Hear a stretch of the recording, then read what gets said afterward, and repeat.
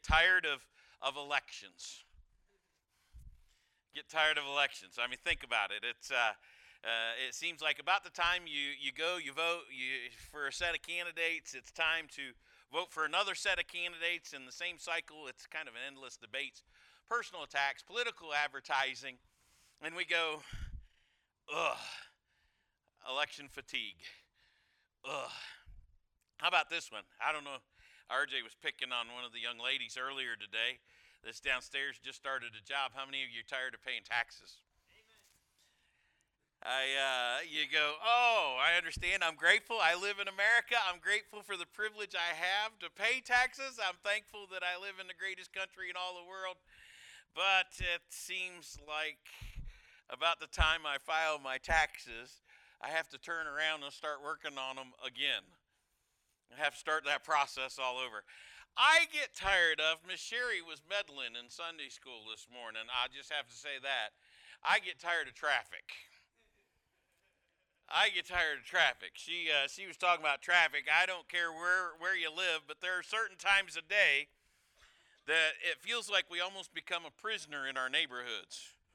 You know, if especially I get down in the city quite a bit, and I feel like a prisoner if I get in there about 4:15 or later. In between that and about 5:45, I feel like a prisoner down there. Everything stops, slows right down. It's not worth much down there.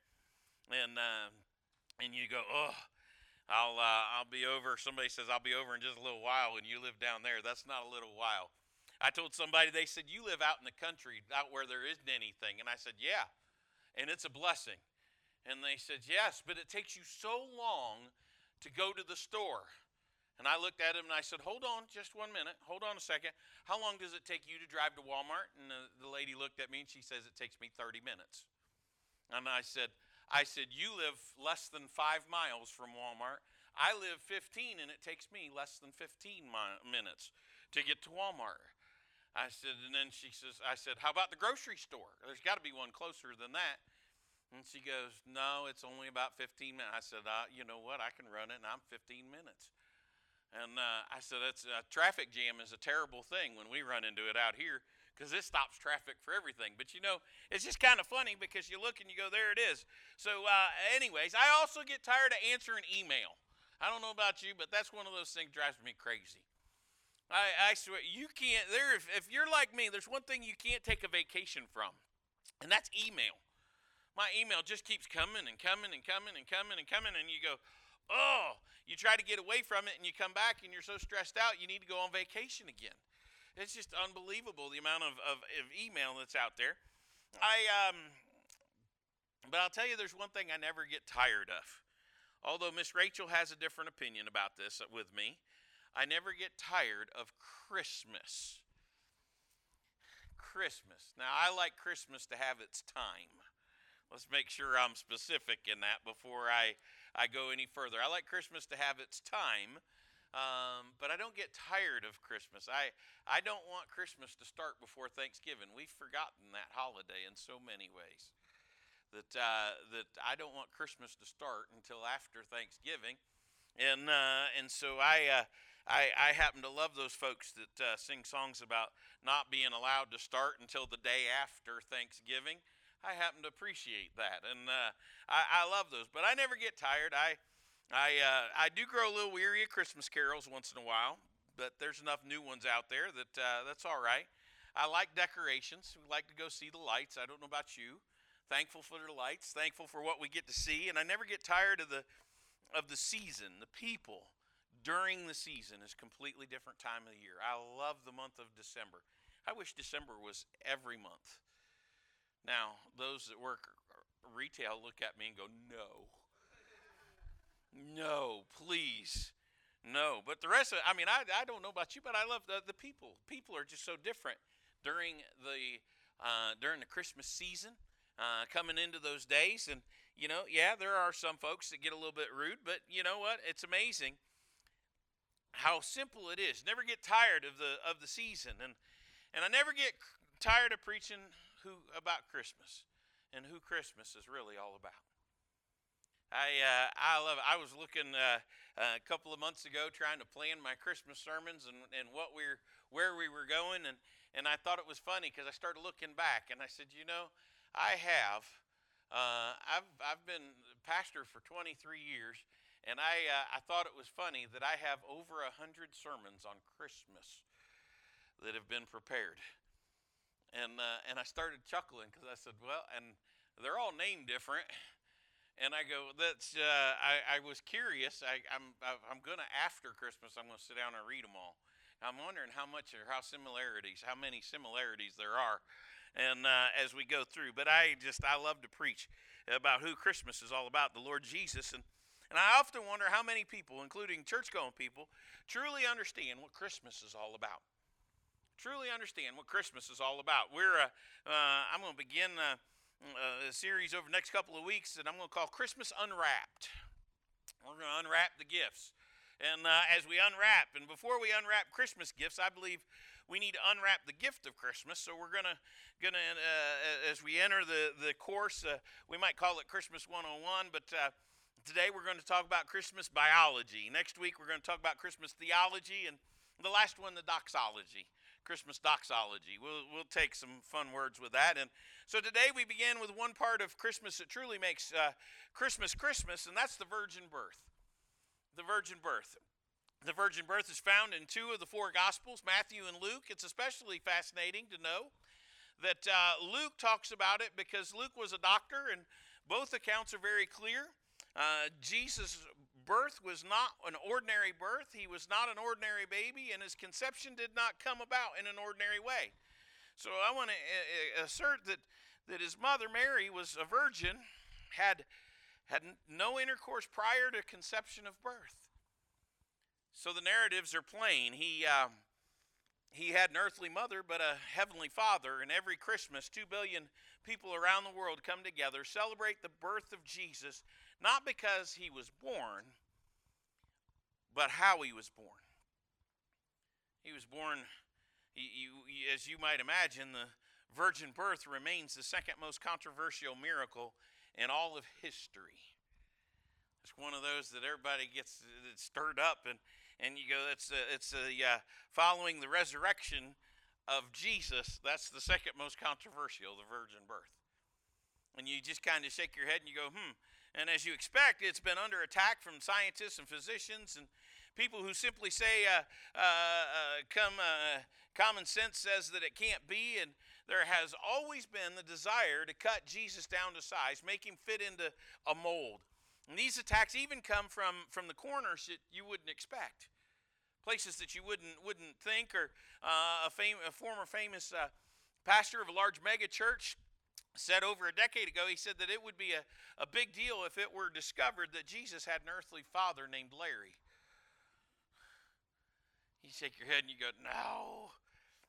Thomas Jefferson, in a letter to John Adams, wrote this. He said, the day will come when the mystical generation of Jesus by the Supreme Being as his father in the womb of a virgin will be classed with the fable of the generation of Minerva in the brain of Jupiter. When asked if he could interview anyone from history, who would it be? The response has been more times Jesus Christ than any other individual. When asked, what would you ask Jesus? Replied would be, I would like to ask him if he indeed was born of a virgin and whether he really did rise again.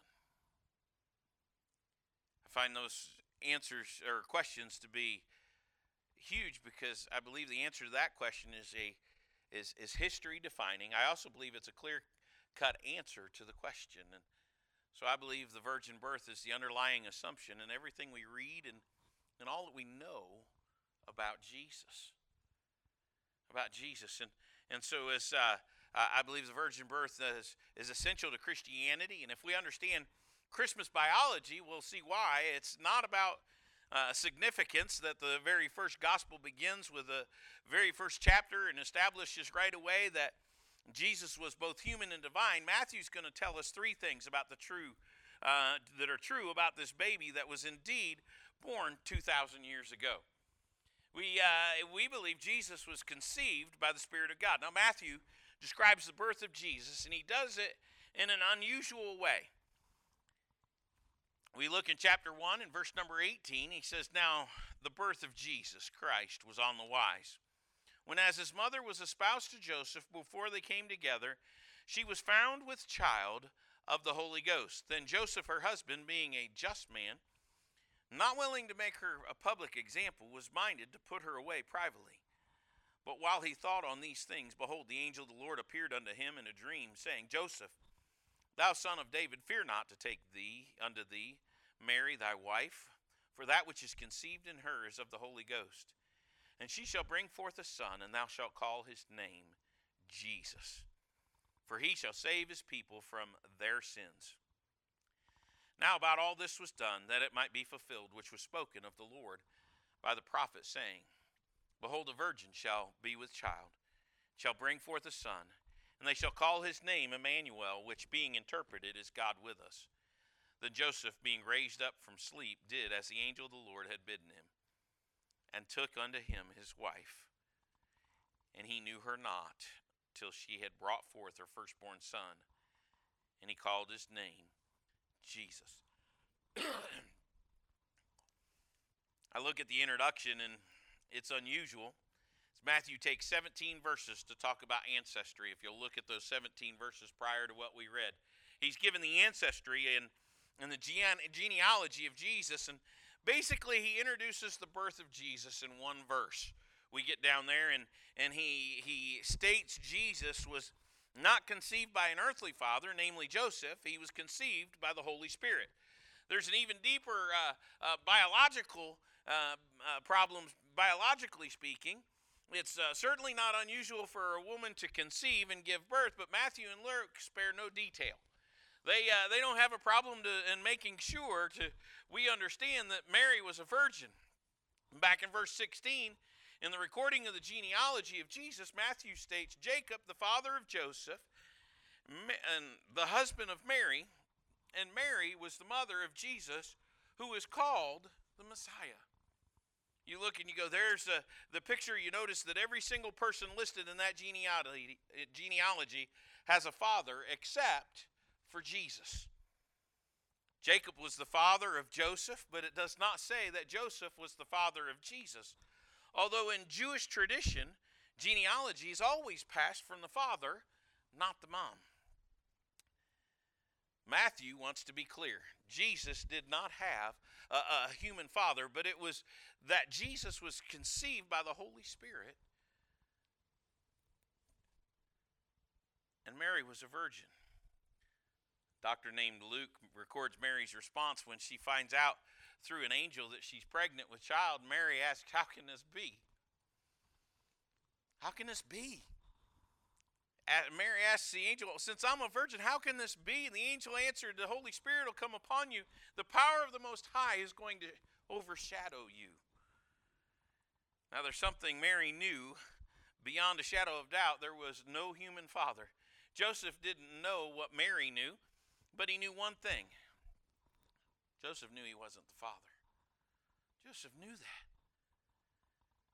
He says he knew, because Joseph, her husband, was fearful. Notice back there in chapter number 19, it says Joseph, her husband, being a just man, not willing to make her a public example, was minded to put her away privately. We look and we go, he didn't want to disgrace her.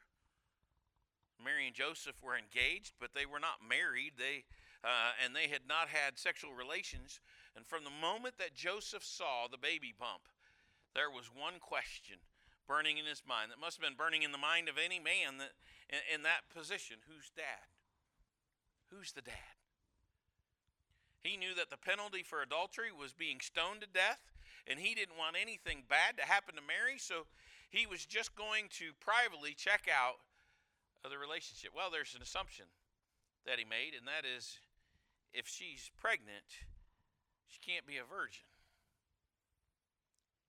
But she was both. See, scientifically, biologically, physiologically, it seems to be an impossibility. Scientists have hypothesized that Perhaps this was the instance that of what's known as parenthogenesis.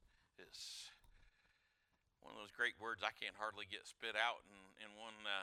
It's like a sentence in itself, but you realize it's a natural form of asexual reproduction in which growth and development of an embryo can occur without fertilization, and you realize it's never happened in a mammal. That's the simple way to put it. So many difficulties with the hypothesis that a leading expert in the field at the University of Tulsa said, "I've been asked about the virgin birth many times, and honestly, I can come up with no feasible explanation as to how a female that had abstained from intercourse could give a birth to a child of either sex. Not possible." The question is not how Jesus was born. He's born the same way all babies are born. But now, how was he conceived? How was he conceived? And who conceived him? The clear answer from Scripture and the reason why we celebrate Christmas and what makes his birth so unique is he was conceived by the Holy Spirit in a virgin. I understand in the 21st century, eyes rolled, heads shake, mouths laugh. You understand that the difficulty of believing in the virgin birth, you have difficulty believing in God. When Mary raised her objection to the angel, simply said, "How can this be?" And the answer came in Luke chapter 1 when the angel said, "Well, with God all things are possible." Anything's possible. Nothing's impossible with God. If God can create the world out of nothing, if God can create the first man and the first woman with no parents, you should have no difficulty believing that God can cause a woman to conceive in her womb while still a virgin and be himself the Father. See, we believe Jesus came as the Son of God. Now, the facts are these. Joseph is engaged to the woman named Mary, with whom not only was he's had no sexual relations, but she has had no sexual relations with any other man. In fact, we need to talk about the two virgins in the story. Mary was a virgin, but so was Joseph, and yet a baby is on the way. Makes you go, "Whoa, wait a minute here. A baby's on the way." Both Mary and Joseph know that the baby's going to be a boy. He's going to be a son. The fact is greatly emphasized as you read through the Scripture in verses 20 and 21. When he tells him, "Don't worry." Notice verse 21, "She shall bring forth a son, and thou shalt call his name Jesus." All of it took place to fulfill what the Lord had said through the prophet back in Isaiah in verses 21 and 23 of our text. And then down in verse number 25, it tells us that Joseph waited. They're about to become the parents of a son, but the question remains again, whose son is he? To leave no doubt, Dr. Luke records how the angel made it clear. The angel answered, "The Holy Spirit will come upon you, and the power of the Most High will overshadow you. The Holy One will be called the Son of God." The Son of God. We look and you go, there he is, the Son of God. Adrian Rogers tells a story of how God had arranged for him to have some time alone with Muhammad Ali. Some of you might remember Muhammad Ali. I always chuckle with all the Muhammad Ali stories because my favorite one of all of the stories is when he got on the airplane. And when he got on the airplane and the stewardess told him that he needed to buckle his seatbelt. And he told her, he said, "Superman don't need no belt." And the stewardess looked back to him and very simply said, "And Superman don't need no plane, buckle your seatbelt." I love that. But Dr. Rogers, he was telling about meeting with Muhammad Ali before one of his fights one time. And in the process, Muhammad Ali had been raised in a Christian home, but he had begun studying Islamic faith. And they're talking back and forth, and he looked at Dr. Rogers and he says, "Do you believe that Jesus is the Son of God, the unique Son of God, just because he was born of a virgin? Adam didn't have a father or a mother. Would that make Adam more Son of God than Jesus?" And as Dr. Rogers would have a classic answer, I appreciate the way he thinks, and he looked at him and he said, "Champ, you need to understand something. Jesus was not the Son of God because he was born of a virgin. He was born of a virgin because he was the Son of God." Very different picture there. And you look and you go, you see the glory of Christmas is the story of Christmas, which is that Jesus was born, the son of a human mother and the son of a heavenly Father. See, if Jesus had not been born of a human, we couldn't believe that he was fully human. But if he hadn't if he'd only been human through the union of a father and a mother, we would question how divine, or the fact that, is he God? We would actually go, where it is. Let me put it this way. Suppose the parents of Jesus had both been divine, God plus God, then he would have just been God. So he wouldn't be touched with the feelings of our infirmities. We wouldn't be able to look and say, and like all points, like as he was tempted. He was God. And we'd write him off as just somebody else. And we'd go, that's somebody else that's supernatural. We'd almost look at him like a superhero. But instead, we begin to walk through and you begin to look and you go, wait a second here. And if he's human,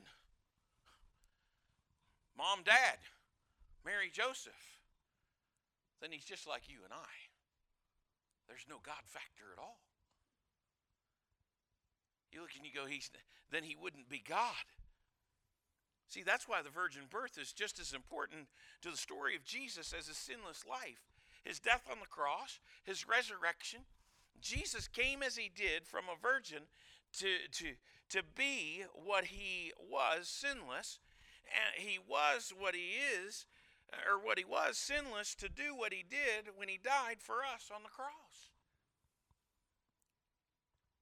He died for our sins to do what he did, which was to atone for our sins. He did what he did it like that, so because he was the Son of God, we could become the children of God. He was born of a virgin, the Son of God, that we might be born again as children of God.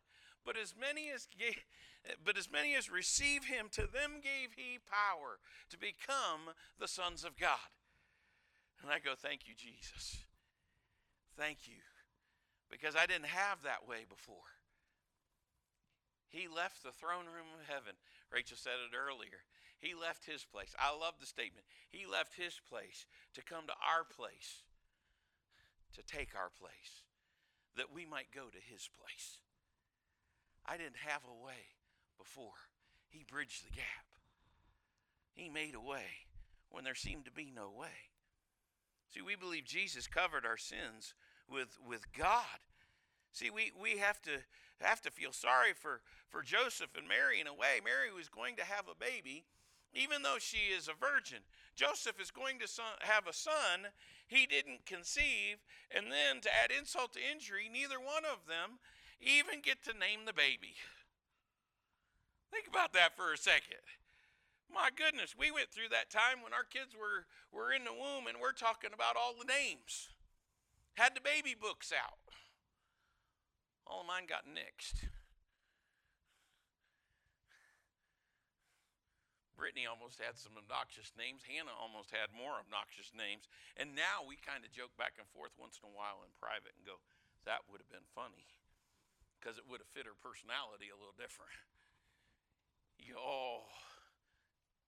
And if I say it, it's on recording, and Brittany will say, oh, it's there, so I can't say any of those names.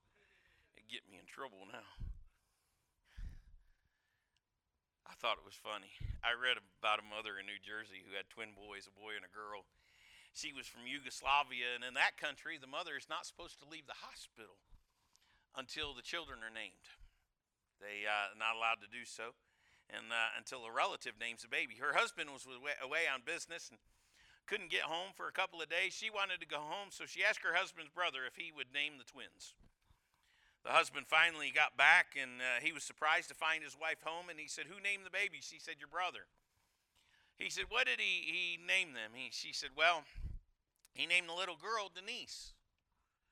He said, that's not nice. That's not so bad. What did he name the boy? She said, he named him the nephew. It's Y'all should encourage me by laughing sometimes. The human name for the boy would be Jesus. It was common, ordinary name of the day. Jesus is a Greek form of a Hebrew word, Yeshua. Yeshua, which is the Hebrew form of the English word Joshua. It literally means God saves. That one name tells us two things about Jesus that the virgin birth confirms.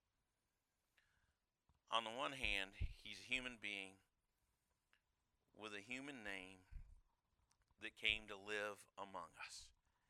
He is also a God who came to save us.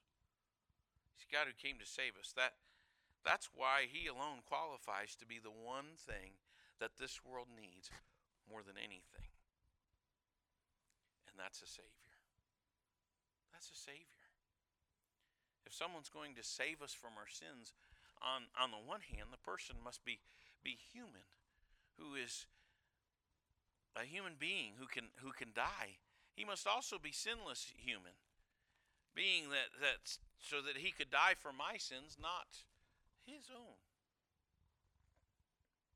That's why Jesus was born like all babies were born. But he was not conceived like all babies were conceived. He was not just a son, he was God's son. He was not just a human, he was a sinless human. He was in no way a sinner, but he was in every way a Savior. In every way a Savior. So if Jesus was not born of a virgin, we not only have a problem with God, we have a problem with the Word of God. It plainly teaches that he was. We have problems with Mary because she wasn't that pure, innocent little teenager who never knew anybody, because with somebody, somewhere, somehow, she slipped up, messed up. Then we have a problem with Jesus, because if he was descended from a human mother and a human father, therefore only a descendant of Adam, then he had a sin problem, just like we would. And the lights of Christmas would be extinguished. The carols of Christmas would go silent. The story of Christmas would have never been written. But we understand, we celebrate Christmas the way we do because it all begins with biology. The teenagers would look at me and go, "Oh, you brought school into church again?" You bet. It all begins with biology. No one was conceived like Jesus was conceived. No one lived like Jesus lived. And no one died like Jesus died. No one came back from the grave like Jesus came back from the grave. No one except Jesus qualifies to be our Savior.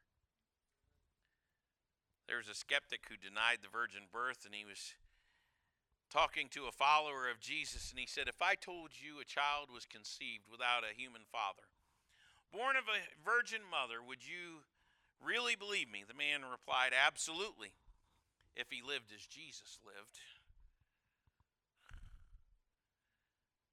You know, there's nobody like Jesus.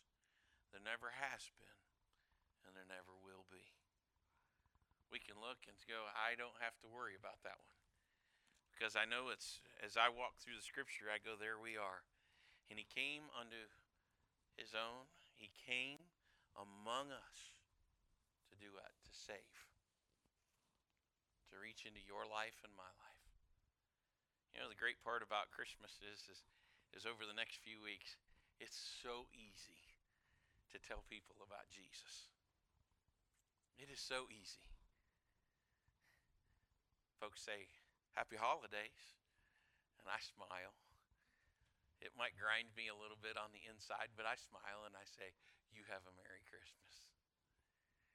You have a Merry Christmas." I try to encourage them along the way, hey, don't miss. I'm so bold that I'll look at them, I'll say, don't miss what Christmas is all about. It's all about him.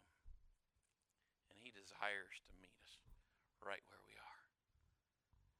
We can give him honor, we can give him glory, we can give him praise. And he wants all of that. But the greatest thing in all the world we can give him is our heart. say, here, Lord, here's my heart. I surrender. Let's pray together. Father God, we come to you and we are thankful. Thankful for you, Lord Jesus. I'm thankful